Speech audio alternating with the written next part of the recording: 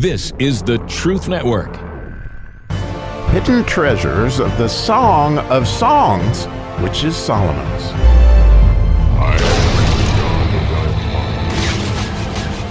Oh, today we get to dig into intimacy, as I've titled this particular episode, God Can Never Be Too Close for Comfort. And so, this verse is very, very intimate. And as we talked about in the first part of the verse, there's definitely a situation here where you can see that blessed are those who mourn, and here comes the comfort, because the second part of the verse definitely describes that. So to read it in English, verse 13 in its entirety says, "A bundle of myrrh is my well-beloved unto me. He shall lie all night betwixt my breasts." And so, wow, today we get to talk about this, he shall lie all night betwixt my breasts. And you can see the intimacy of this verse. And I almost hesitate to say this because it sounds a bit bizarre, but no doubt that the Jews have taught for years that the easy, quick understanding of this part of the verse is that the two staves of the ark were so long that they actually stuck into the curtain that separated the Holy of Holies, from the holy place. And so when you're in the holy place, you could see the two poles of the ark, sticking into the curtain, which would obviously look like a woman, standing there. And the point being that, between those two staves was the ark, and it's really, really an unbelievable picture of where our hearts are, right? That between our breasts is our heart.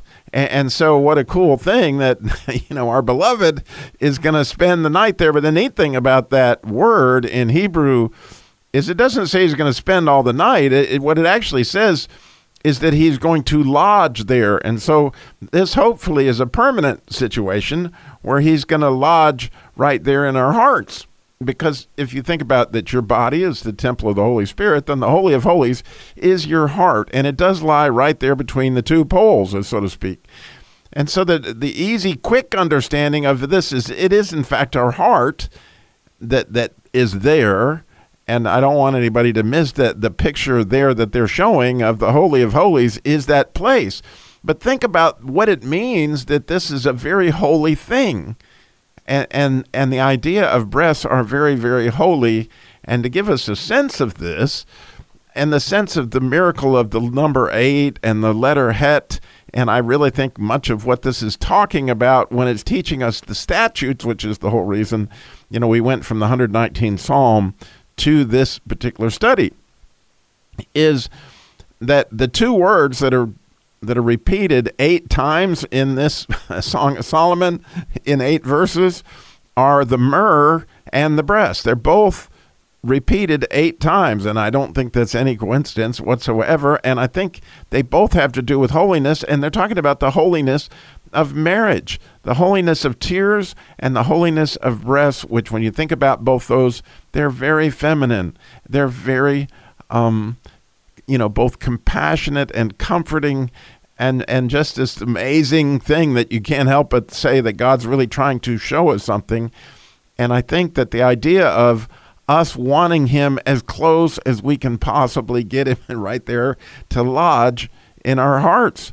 I mean, it's absolutely spectacular when you put all that together and think about it. So the other thing that I wanted to spend a little bit of time on, because my number one podcast last year, I can't even believe that it is, but it was a Bible wonder that I did on the wonder of milk. And this idea of milk, and part of the reason why it is so holy and why it is that it's repeated 8 times in this psalm is there's all sorts of connections between the word shad and the milk of the word, okay? Because when you think about it, the letter shin is the first letter in the word breast in Hebrew, and the second letter is a daled. Well, when you go back to the 119th Psalm, which we spent all those weeks on the letter shin, think about how much that has to do with the Word of God. Because you might remember that, the first verse was, princes persecute us without a cause. But thy servants' hearts, we stood in awe of thy word, right? That standing in awe of the word is the very first verse. And think about how that has to do with the milk of the word, that we're standing in awe of it. And then the second verse is, we rejoice in thy word as one who findeth great spoil. Well, ask any man on his wedding night, and he'll tell you he's foundeth great spoil. I mean, this is something to rejoice in. It absolutely is. And it's so, yay, God, what an amazing thing you've done here. And no wonder we're so captivated by this word. I think it's clearly why Solomon didn't just say, he lodges in my heart. He made it a very intimate thing because of that letter Shin. And when you think about the whole section of the letter Shin, what it has to do with the word is just spectacular. And I can't tell you, but I would sure go just meditate on those 8 verses of the letter Shin and think how that has to do with the milk of the word. Well, the second letter in the word Bres is a Dalet, which has everything to do, interestingly, with service, which when you think about the comfort of what breasts were designed for in all respects, it has a lot to do with that. And then you think about, this is interesting to me and something just to ponder, is that you might remember the third verse in the Shin section says, I hate and abhor lying, but thy law do I love. Well, you might remember that the fourth verse in the Dalet section, as I recall it's the fourth verse, it says, remove from me the way of lying and grant me thy law graciously. Well, if you listen to, the Jews, when they talk about teaching on the letter Shin, they call it sheker, and that it's a false, that it's sort of a mask that can be worn to look like you're something that you're not.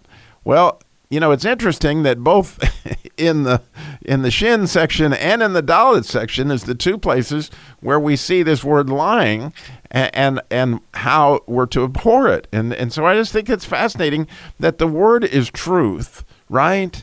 And the milk of the word would definitely just be anti-lies in so many different ways. I mean, so many things to ponder here that it's absolutely spectacular from my standpoint. And so the idea of wanting us to just snuggle, right? To just be there with the Lord all night, completely intimate in our hearts.